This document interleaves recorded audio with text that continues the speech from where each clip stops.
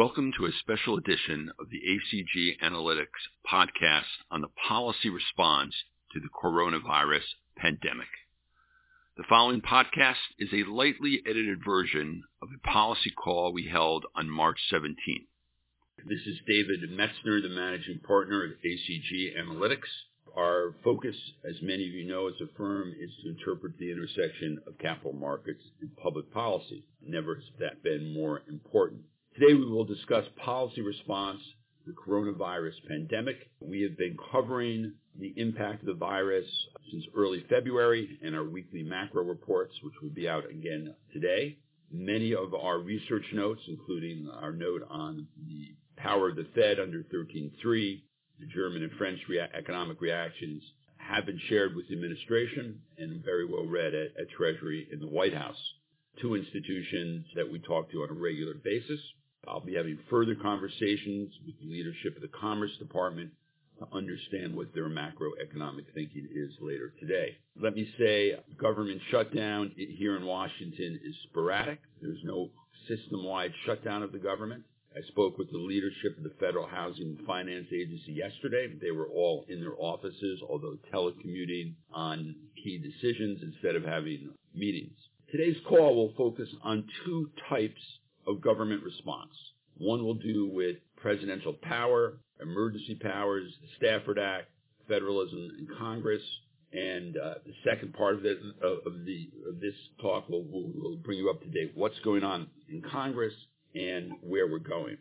That will be led by John East, our Director of Research, who is really a national authority on presidential power. Next, we will pivot into 13.3. Rob Wagner, one of our senior analysts, helped prepare a note that went out a week ago. For those of you that participated in last week's call, you heard us discuss 13.3. That was restricted through the Dodd-Frank Act. And we're going to talk about what can the Secretary of the Treasury do, and what does he need Congress for, and what can Jay Powell do. Then we will have our friend Larry McDonald from Bear Traps dissect what's going on in the markets. Never has it been as impactful since at least the 08, 9/11. So Larry, we look forward to your analysis. And then we will conclude with Bart Oosterveld. Bart joined ACG Analytics from the Atlantic Council. Before that, he was with Moody's and led Moody's sovereign risk analysis out of London. We get Bart's macroeconomic take.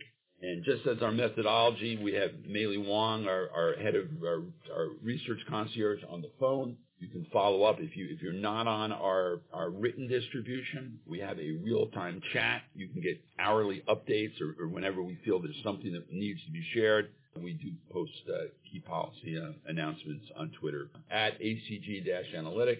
John East, what is the power of the president to declare a national quarantine? There's a lot of rumors of that going around. Does he have that power? Well, the short answer is no. I can identify no federal statute which allows him that power. This is reserved for the state. There is the power in Congress through the Commerce Clause to enact legislation that would do so, but Congress has never done so. However, it may be a moot point in this respect. We never had blackout curtains like they had in Great Britain during the Second World War. But if the president recommends that states and localities adopt certain practices, many would follow in short order. But no, and at yesterday's press conference, President Trump personally disavowed a national quarantine or other national steps. He didn't cite any federal power. I'm not sure if he knows the law or not, but no, the short answer is no. That does not mean that governors and mayors trying to one-up one another in preventive measures wouldn't take a cue. John, then let's pivot in. The Stafford Act is widely spoken about as a national emergency piece of legislation. What is it, and what does it empower the president to do? So, conceptually, one could divide the Stafford Act into two halves, but the two halves are not equal halves. The Stafford Act is really designed to deal with physical emergencies, flood, fires, earthquakes, calamities of that sort. And it gives the federal government the authority to assist states in rebuilding.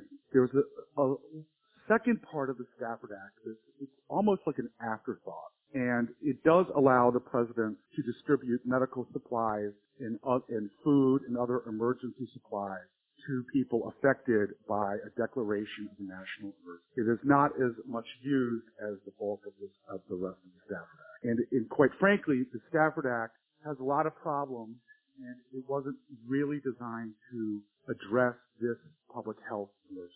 Does it come when he invokes it? Does it come with extra funding? Is there a source of funding there, or does Congress have to top it off? Well, the funding that exists emanates from Congress. So right now it looks like there's about $40 billion. I've seen some figures as high as 50, but I think the 50 billion figures are counting the state share. Typically what happens is that 75% of the cost, up to 75% of the cost, are borne by the federal government. And states and localities are supposed to kick in their share of the local aid.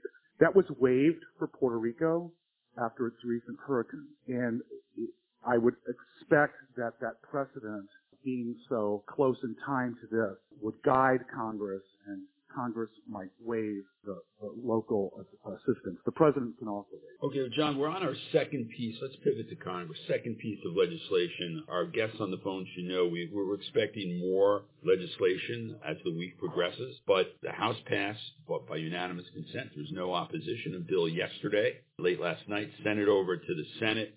What's in the bill, and what is the process to get that bill passed? So the bill made what people are calling technical corrections. In fact, they changed some of the leave requirements in some substantial ways in terms of putting a cap on them and directing the source of funds. But it's basically the bill that the House passed on Saturday morning about 1 a.m. If we'd had this call yesterday, we would have been I would be telling you something very different than what transpired over the last 24 hours. So the Senate did something else very critical. The Senate was considering the Foreign Intelligence Surveillance Act. And McConnell, he's a master of the process in many ways, managed to get the Senate off that by agreeing to a 77-day extension of FISA with the condition that amendments that certain senators wanted to be considered will be considered by the Senate. And that allowed for unanimous, well, it was a voice vote, but it essentially allowed for unanimous consent in the Senate to leave FISA so that they would be ready to receive the House bill. The Senate is also in the midst of considering yet another coronavirus response bill or bills. The president is supposed to release one today, and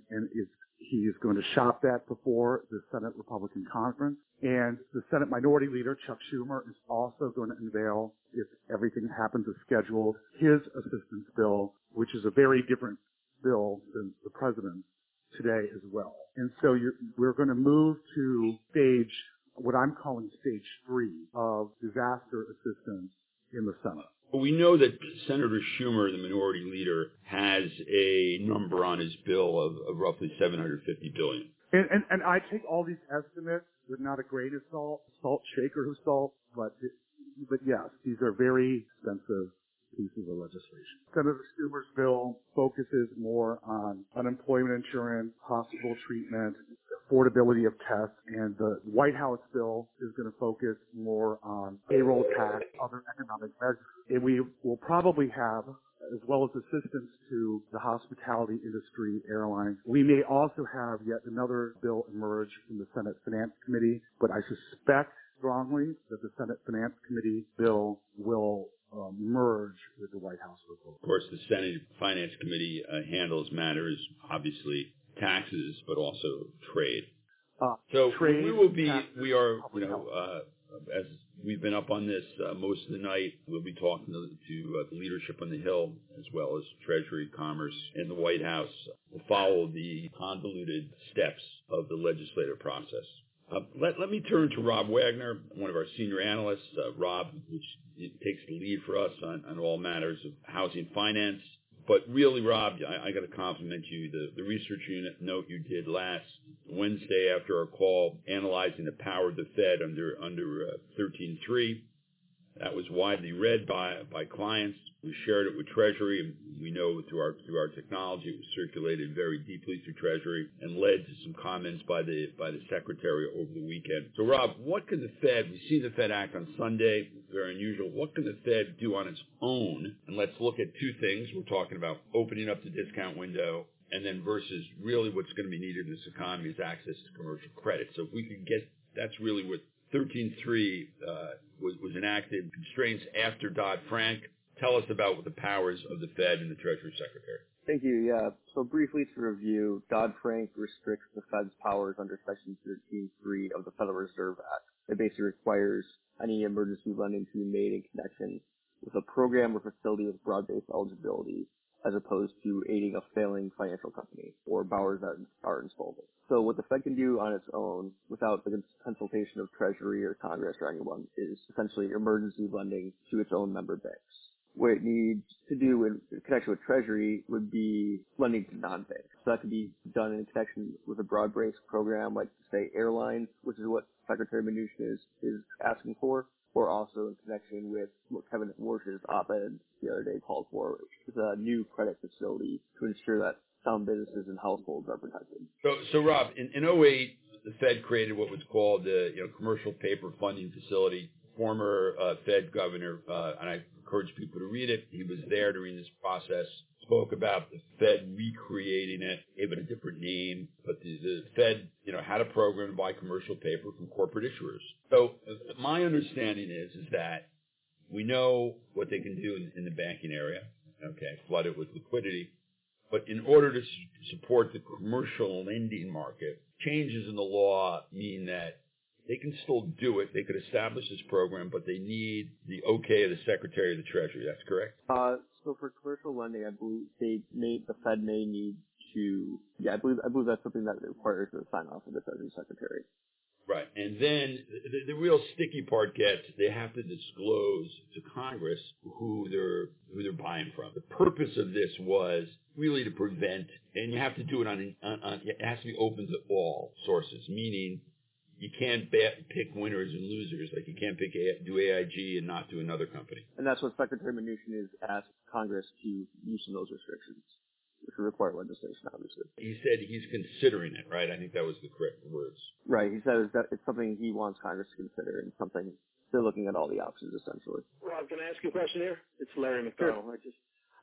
So one thing clients are talking about is the breadth of spread widening in, say, investment-grade bonds and high yield. And the breadth of the widening is 2 standard deviations faster than any credit move in the last 6 years. It's on par with 2008, but it's even faster because the Fed was doing so much, repo and all these gifts 5 weeks ago, and because the street was ignoring Corona, everybody was max long high yield and max long IGs. So the spread widening, in other words, the increase in yield, and that means the decline in bond prices, is close to unprecedented, right? So you could have a situation where you need an emergency QE package that in the next 3 days that doesn't have time to run through Congress. Can Powell and Mnuchin wing this thing and say, fight me out in court if it's an emergency? And the answer to that, I believe, it's David, I believe the answer is what we just said. The answer is yes.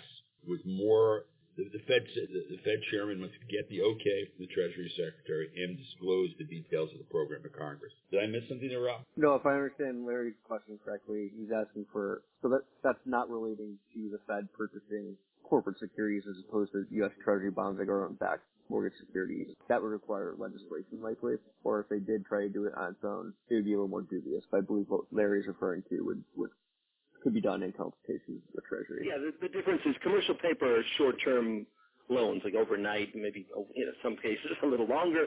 But QE would be buying IBM 10-year bonds, or 5-year bonds. So there's a difference between CP, commercial paper facility, and QE. And some people feel that the breadth of this widening and the damage that it's done to financial institutions in such a short period of time might require an injection of QE. Right. So Treasury may not guarantee money market funds without congressional approval, which is one barrier I think that Mnuchin would like to eliminate. Well, and so of course, that's big. So the money market fund thing that in 2008 that they were able to do overnight and FDIC protection, those two things. But we talk about the way that they were able to create bank holding companies for Goldman Sachs. So Goldman Sachs was immediately able to get FDIC be able to issue FDIC-insured bonds and the money market fund. So those two instruments right now need congressional approval. But what I'm trying to say is if things got really bad in 48 hours, could he act aggressively, Powell, and then get approval later? Powell has made a statement in the last 24 hours that he has the power without Congress to do what he has to do. And what we're trying is a very thin line here. The Fed has the power, okay, that he needs the okay from the Treasury Secretary, and they have to follow certain guidelines and inform the Congress. They can't pick solo institutions. They'd have to buy commercial paper from everybody, okay, not just pick and choose. That's number one, okay. Number two, we had FDIC programs in 2008. They guaranteed other forms of SME credit where you could go to your local bank. They could provide you with a line of credit, and the FDIC would guarantee that loan, therefore making it marketable and open for investment. So that was a temporary program that was done, the Congress authorized, called TGLP. And the White House is very focused on, they understand the battle, and Mnuchin does. We're very lucky, to have his Treasury Secretary with such a deep finance background. They understand both the SME challenge to credit, okay, and the larger challenge to credit, whether it's money market funds or large financial institutions. So I do think we're going to be seeing that as we're doing a pivot, from public safety, get the kits out, get the data out, get people to modify their behavior, get Congress involved with the second round of legislation. There'll be more to come. But we're right at that pivot point, okay? And we know that Mnuchin's comments that he might have to go back I believe was based on our piece of research that we wrote last Wednesday, Thursday.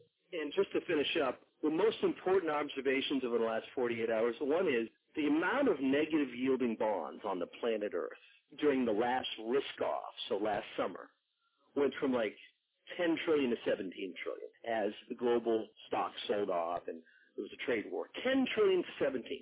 So negative yielding bonds exploded. Everybody, and there were 17 research reports that were written from Wall Street that said that because the baby boomers have so much wealth and because there's so much capital around the world, that there's just an endless demand for bonds, and that rates would permanently be stuck at low levels. Now, in the last week, we've now seen $1 trillion of fiscal stimulus from around the world, and now we're seeing another potential trillion from the U.S.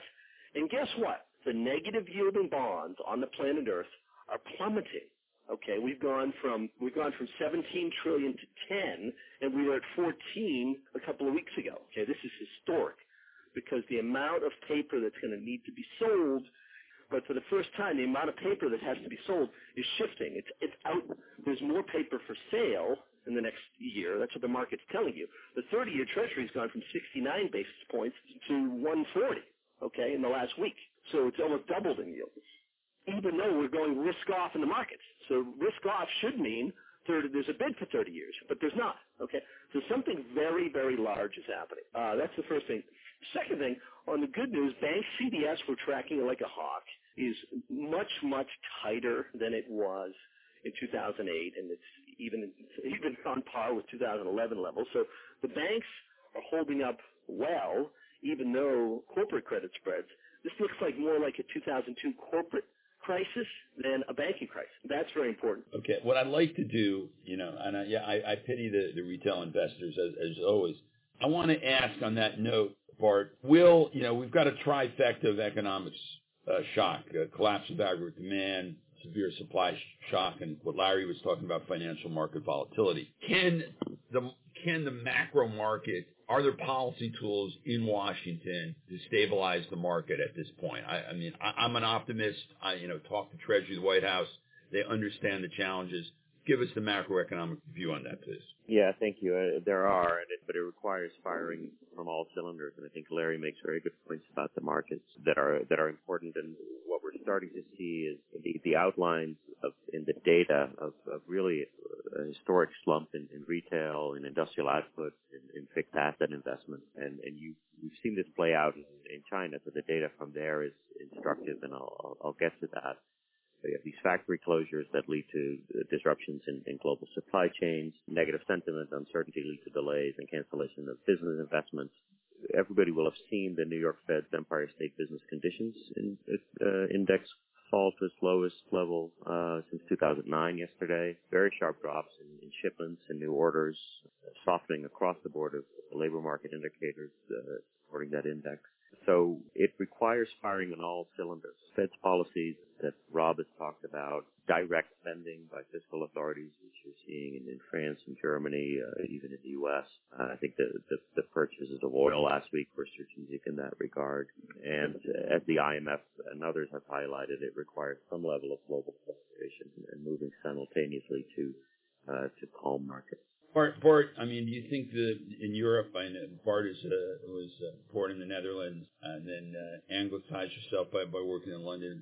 Do you think the German response, we shared a note with Germany on, the German Development Bank, KfW, is open for credit lending. France talked about backstopping lending. Do you think Europe is getting a unified approach to the crisis? No, you just see significant policy differences within Europe and kind of a reduced role of the EU in both on the public health aspects and the economic policy aspects. A lot of countries just going their own way, the way states are doing in the U.S. So the credit provision measures, I think, are critically important. And we've talked about them on this call, how important it is to keep credit flowing to companies. When we talk about that and when the financial press talks about that in the U.S. especially, we talk about big companies, the Boeings and others needing support. I think where the KfW effort is aimed, where France is aiming its efforts is, the restaurants, bars, small hotels, all the small and medium enterprises that will go bankrupt first. Direct lending to them or other supportive measures in terms of delaying tax deadlines and other fiscal side measures are going to be critically important to the rebound of the economy broadly, since they have a disproportionate impact on employment levels. Well, I think the U.S. We had the G7 call. I know I'm going to again. My call today is. It's going to be an aggressive week, starting with the Senate passing a bill, getting ready for, as we said, a compromise bill between a third bill between the president and the Senate Republicans. We see a negotiation there. We have a high conviction rate that the Treasury Secretary, along with the Chairman Powell at the Fed, understand the issues in the credit market. I think there's a difference. Powell feels he has the power. He would like to have more authority. Again, for the FDIC to get back into their guarantee program, we would need something from Congress, but that is more SME. As Bart just said, we've got to get back to the SME market. We've got to get those credit markets open. I want the audience here to look for this pivot from public safety to credit this week. We'll be working to understand it more deeply through our contacts throughout the government.